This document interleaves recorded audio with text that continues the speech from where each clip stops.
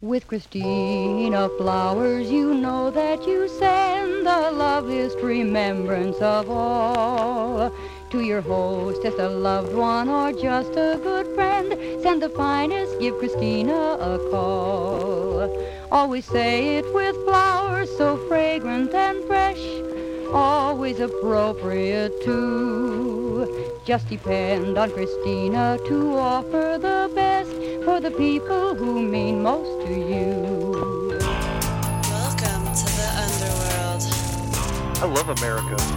It's been my home all my life. Ladies and gentlemen, the very word secrecy is repugnant in a free and open society. And we are, as a people, inherently and historically opposed to secret societies, to secret oaths, and to secret proceedings. In America, they watch you and they track your every move. They're even putting poison in your food. In America, the people occupy to see the truth. But it's too late and there's nothing we can do. In America, just watch your favorite show and watch the news, so they can pre-program you with your views. In America, obey the law, support the troops, and just get back, cause there's nothing we can do. I love America. It's been my home all my life. If you don't know the past, you're only doomed to repeat it. Welcome to Public Access America. This is your history. This is your country. This is America. Join us in listening to some of history's, America's best speeches. Created by Jar Codes Productions. Go back in time with us right now on Public Access America.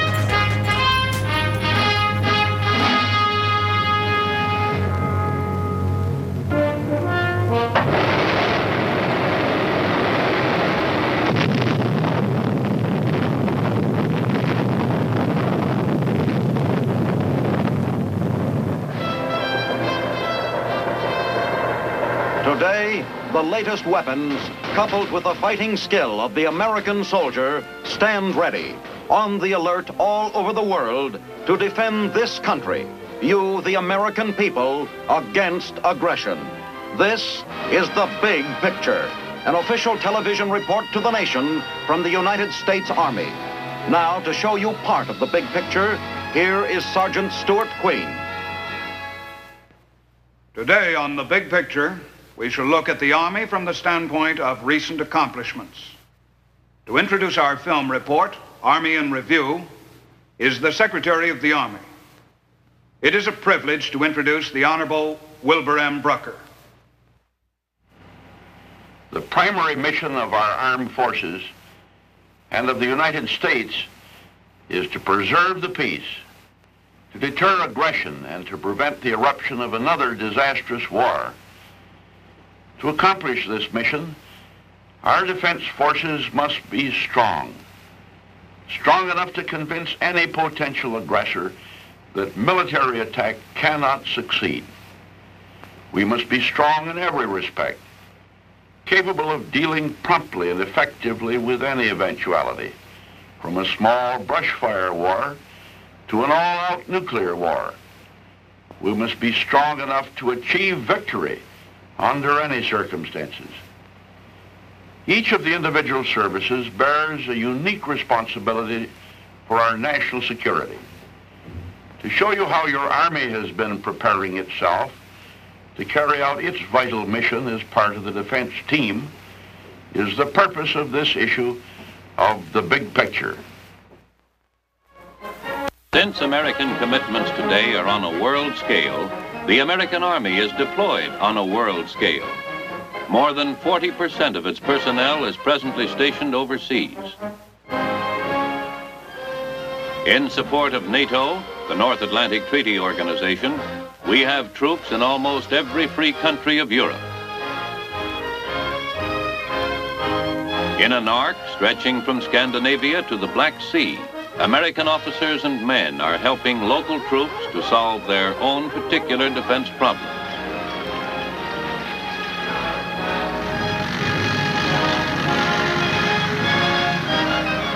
From the snow-covered mountains of Norway to the bare, eroded hills of Turkey, Our troops are constantly on hand to help in training and to advise on the employment and maintenance of machines and weapons.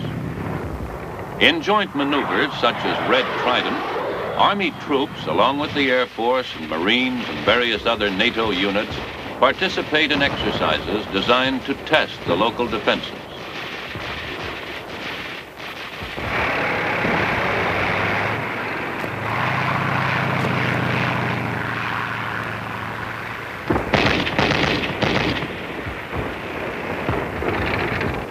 In addition, we are undertaking a large share of the actual defense of Europe ourselves. In Germany, American troops constitute a force in being at one of the world's most explosive trouble spots.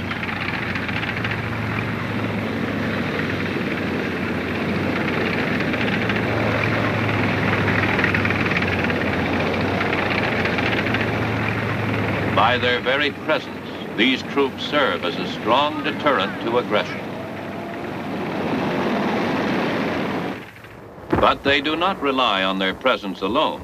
In training exercises such as Cordon Bleu, they learn through actual experience how to coordinate their operations with units from other NATO countries.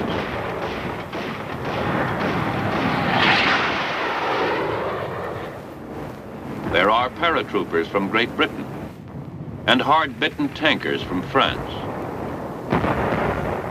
The Army's primary peacetime mission of deterring aggression puts great emphasis on readiness.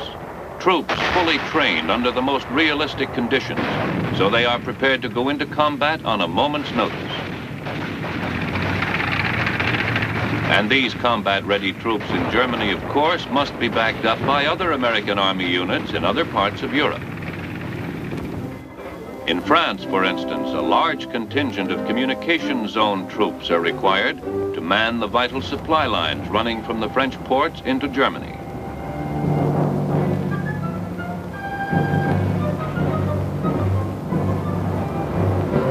They must not only man them, but in some cases build them.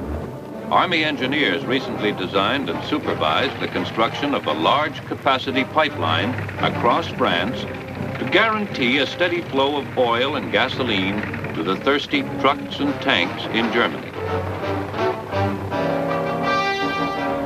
And these communication zone troops must be prepared for any eventuality. Since a shooting war might quickly deprive them of the usual dock and harbor facilities, they must know how to bring in all types of supplies quickly and in great quantity over the beaches. During these unloading exercises, which in some cases may last as long as 6 weeks, these troops have a chance to perfect their skills and test new items of equipment. They can also develop more efficient techniques for handling supplies on the beaches and getting them started quicker toward their eventual destination.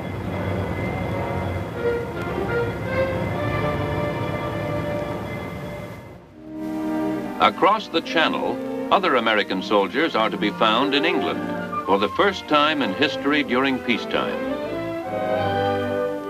While these troops have some opportunity to see the country, they are not here on a vacation. They have as their mission the defense of the vitally important air bases used by the American Air Force.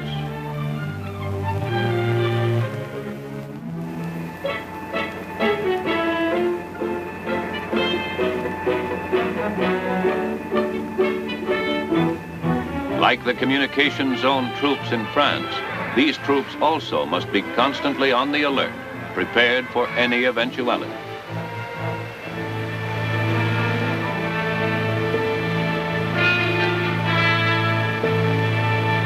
But not all of our troops overseas are located in Europe. Many are stationed in Asia and the Far East. Some are included in military advisory assistance groups assigned to the training of Allied units. This group, for instance, is training Japanese paratroopers. And the training is carried on in a thorough and extensive manner.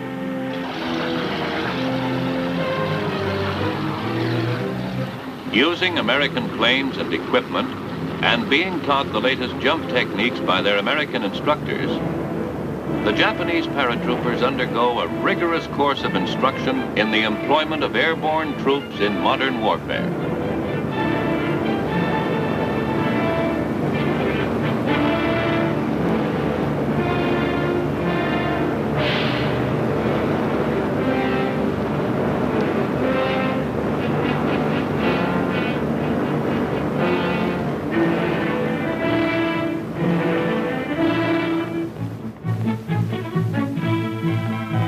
The Japanese troops are being prepared so they will be able to bear their full share of the burden in defending their own country.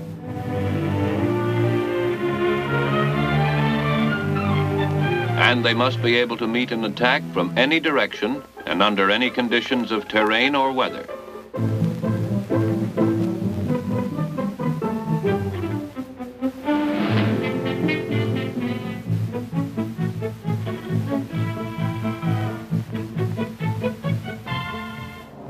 But there are other American Army units in Japan for other purposes.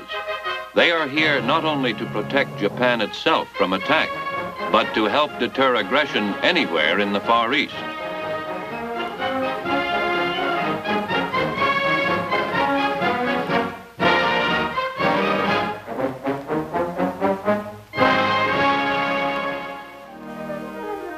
In Manila, not long ago, the free nations of the Far East banded together in a mutual assistance pact, which became known as SEATO, the Southeast Asia Treaty Organization.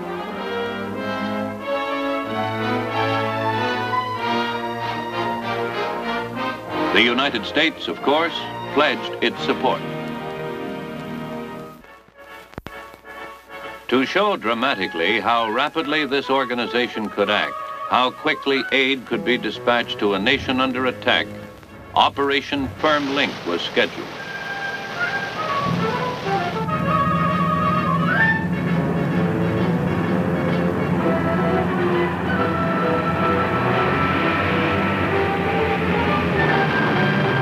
A battalion of American paratroopers with full combat equipment was picked up in Japan and flown directly to Bangkok, the capital of Thailand, which had been selected as the site of the operation.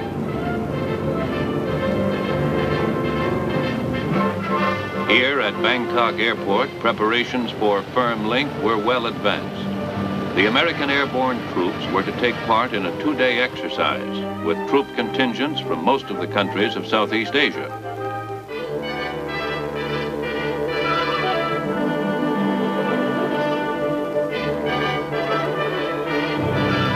Naval forces representing the United States, Great Britain, and Australia steamed into the Gulf of Thailand. From the deck of the United States carrier Princeton, helicopters loaded with American Marines took off and headed for the airport. Meanwhile, other troops, such as these from the Philippines, were getting settled and preparing to play their part in the exercise.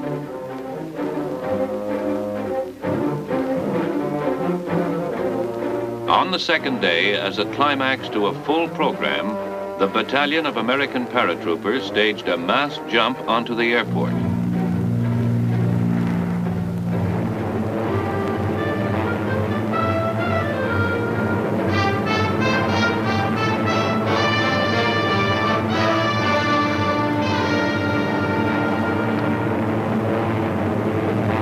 This jump gave final proof, if proof was necessary. Aid was quickly available to any SEATO nation which faced aggression. But our Army does not consider it enough to have troops on hand near the various trouble spots of the world. We must also have the ability to move in overwhelming force at a moment's notice. Mobility. This is one of the key words in Army thinking today. As a test of its ability to move large units long distances in the shortest possible time, the Army planned and carried out with the Air Force the operation known as Gyroscope.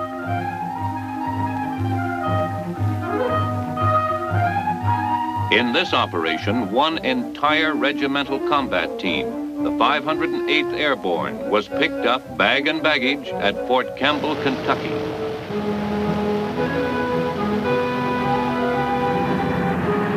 From here, the unit was transported in Air Force Globemasters 10,000 miles across the Pacific Ocean to Japan. Planes took off at the rate of 1 every 5 minutes.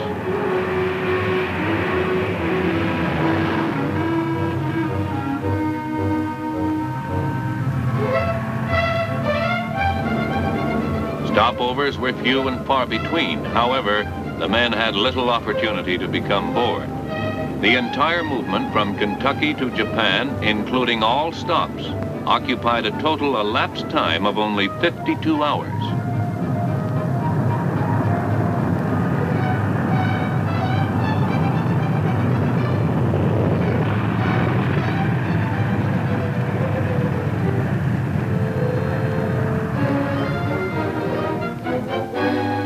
The 508th had arrived and was ready for duty.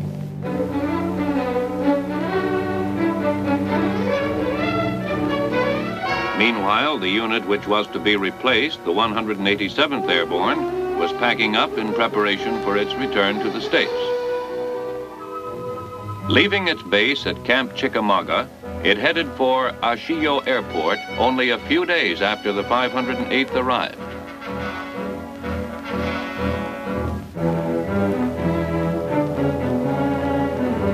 At the airport, the 187th was loaded into the same Globemasters which brought the 508th to Japan, and the entire unit was flown back to the United States.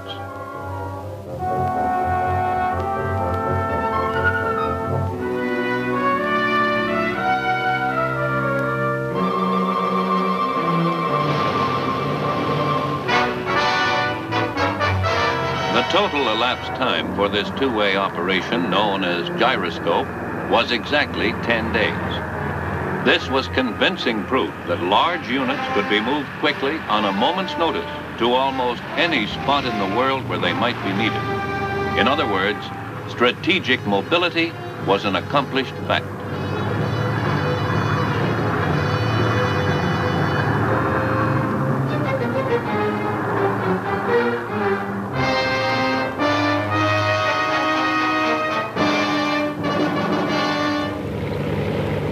But strategic mobility in itself is not enough. Our Army must also have a high degree of tactical mobility. Units must be able to move rapidly from place to place on the battlefield itself.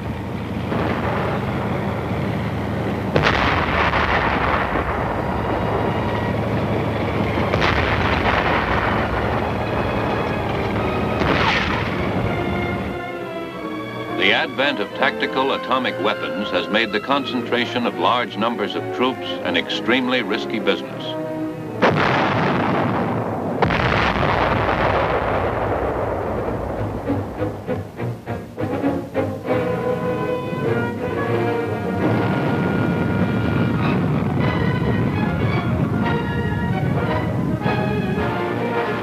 As a consequence, future battles will almost certainly be fought by relatively small units spread out over a wide area.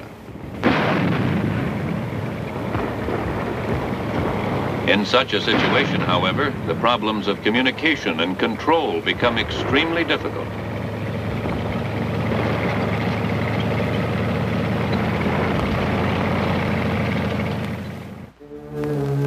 In Exercise Sagebrush, the largest peacetime maneuver held since World War II, these problems were thoroughly explored. This operation made use of all the newest communications equipment, including television, to give commanders a first-hand account of what was actually taking place on the battlefield.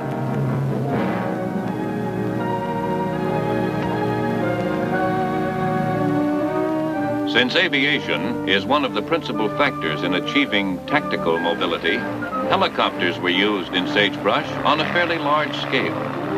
This method of movement can be a great asset to a commander in the field. These whirlybirds, capable of carrying from 14 to 18 fully equipped troops, can put their men down even in the most inaccessible places in a matter of minutes. And the troops can then move immediately into battle.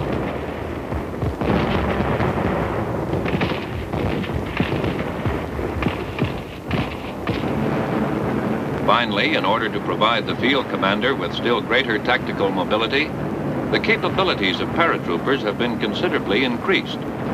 These units can now travel up to 750 miles before making a combat drop onto a target. They can also bring with them much heavy equipment such as jeeps, artillery pieces, and light tanks, which will make them much more effective fighting units once they are on the ground. But mobility is not the only requirement for our modern army. It must also be highly flexible. Since our military commitments are worldwide, our army must be prepared to fight not only under the conditions which might be encountered in the United States or Europe, it must be prepared to fight under conditions which might be encountered anywhere on the globe. Here at the Jungle Training Center in Panama, selected units receive special training in how to fight and how to survive in the jungle. Meanwhile, in Alaska, other units learn how to fight and survive in the Arctic. In specially staged exercises such as moose horn, various theories of movement over snow can be tested.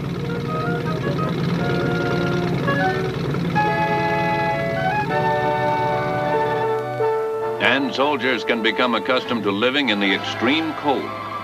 The modern soldier must not only be a skilled technician, he must be tougher and more self-reliant than ever before. He must be able to provide himself with shelter, for instance, even under the most adverse conditions.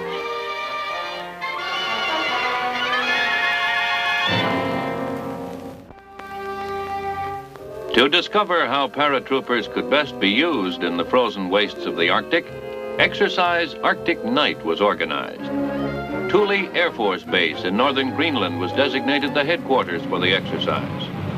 A battalion combat team, which had been flown in from Fort Bragg, North Carolina, was loaded into Air Force flying boxcars. Its equipment went along, lashed to sturdy Akios, the military equivalent of the Eskimo sled.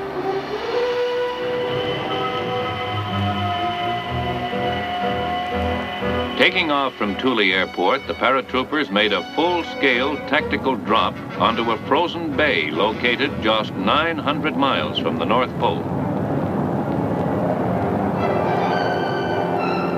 Floating down through the frosty air that registered 40 degrees below zero, these courageous soldiers of the sky landed on ice which measured 18 feet thick.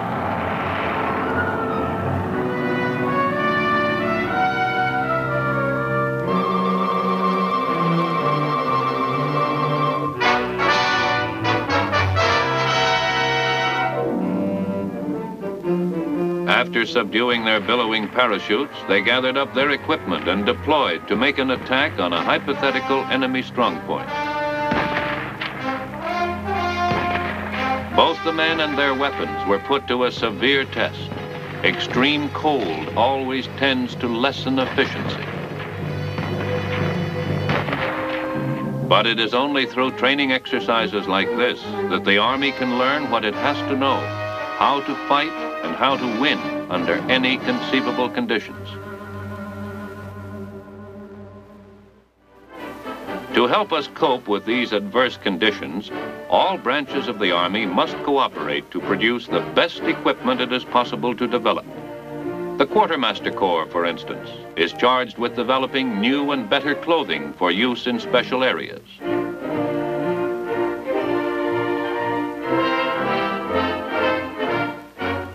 This cold-bar clothing is designed to keep a man warm and dry, even in the extreme temperatures to be found in the Arctic. To help in its development work, the quartermaster secures the best advisors it can get, such as the famed Arctic explorer, Sir Hubert Wilkins. The Signal Corps is charged with the heavy responsibility of constantly improving our means of communications.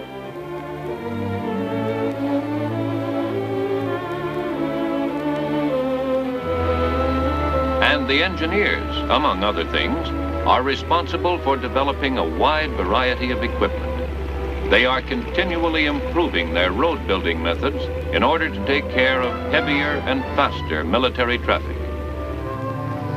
They are constantly developing new and better methods of crossing streams and ditches, which always tend to slow down the advance of a modern mobile army.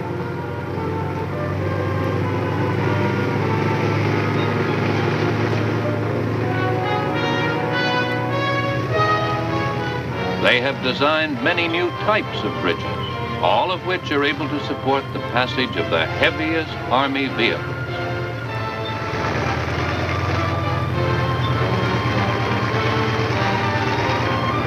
And for getting small units across larger bodies of water, they have developed high-speed, lightweight assault craft.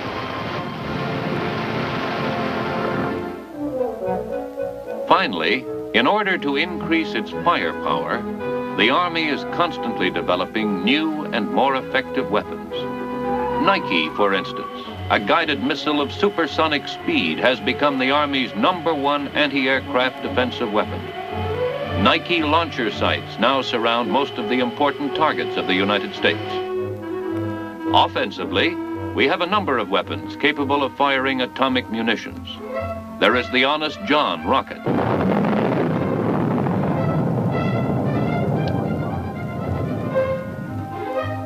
There is the Corporal.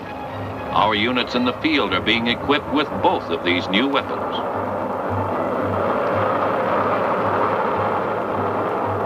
Finally, there is the atomic cannon itself.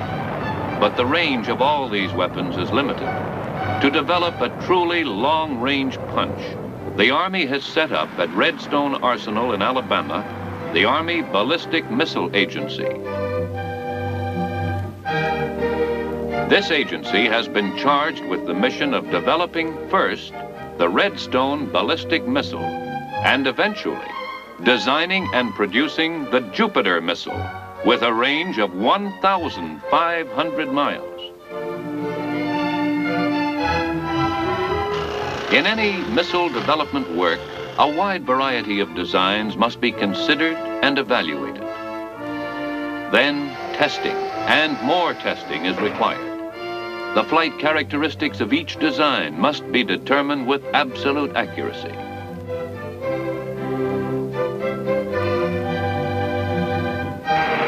Once assembled, the missile is set up on a specially constructed stationary test stand so it can be test fired. Delicate instruments record all firing data. Thousands of gallons of cooling water carry away the intense heat it generates.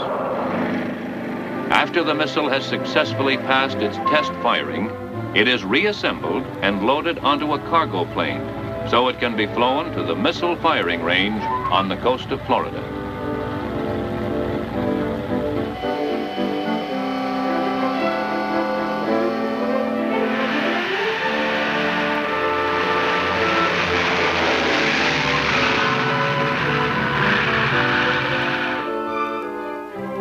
Here in Florida, it is set up and prepared for actual firing. This is the Redstone, a highly accurate, long-range ballistic missile in its own right, but even more important, as the forerunner of Jupiter, the 1,500-mile ballistic missile, which will enable a commander to hit with pinpoint accuracy targets far beyond the range of any ballistic missile now known to exist.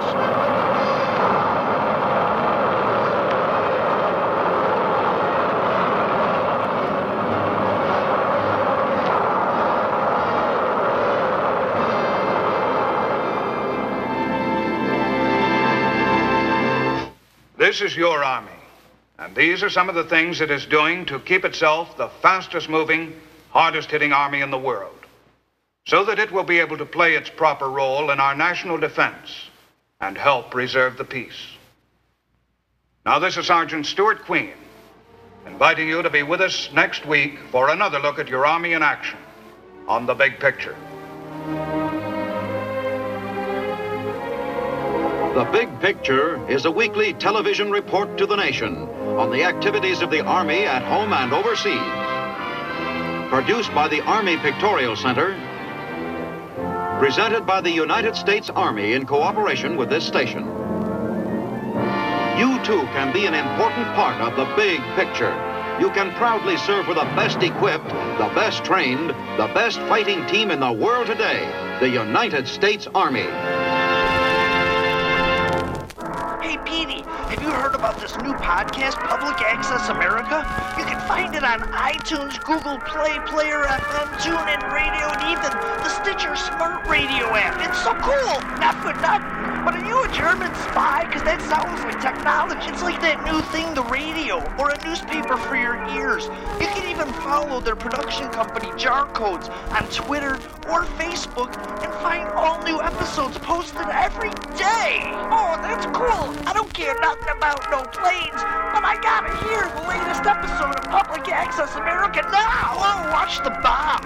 You can even go to their YouTube channel at Public Access America and find great videos from our time. It's so cool. Go check out Public Access America. Everyone knows therapy is great for solving problems, but getting therapy has its own problems too, like finding the right therapist, fitting into their schedule, and of course, the cost. Well, BetterHelp can solve those problems. It's totally online and built around your schedule. It's surprisingly affordable too. Connect with a credentialed therapist by phone, video, or online chat, all from the comfort of your home. Visit BetterHelp.com to learn more and save 10% on your first month. That's BetterHelp, H-E-L-P.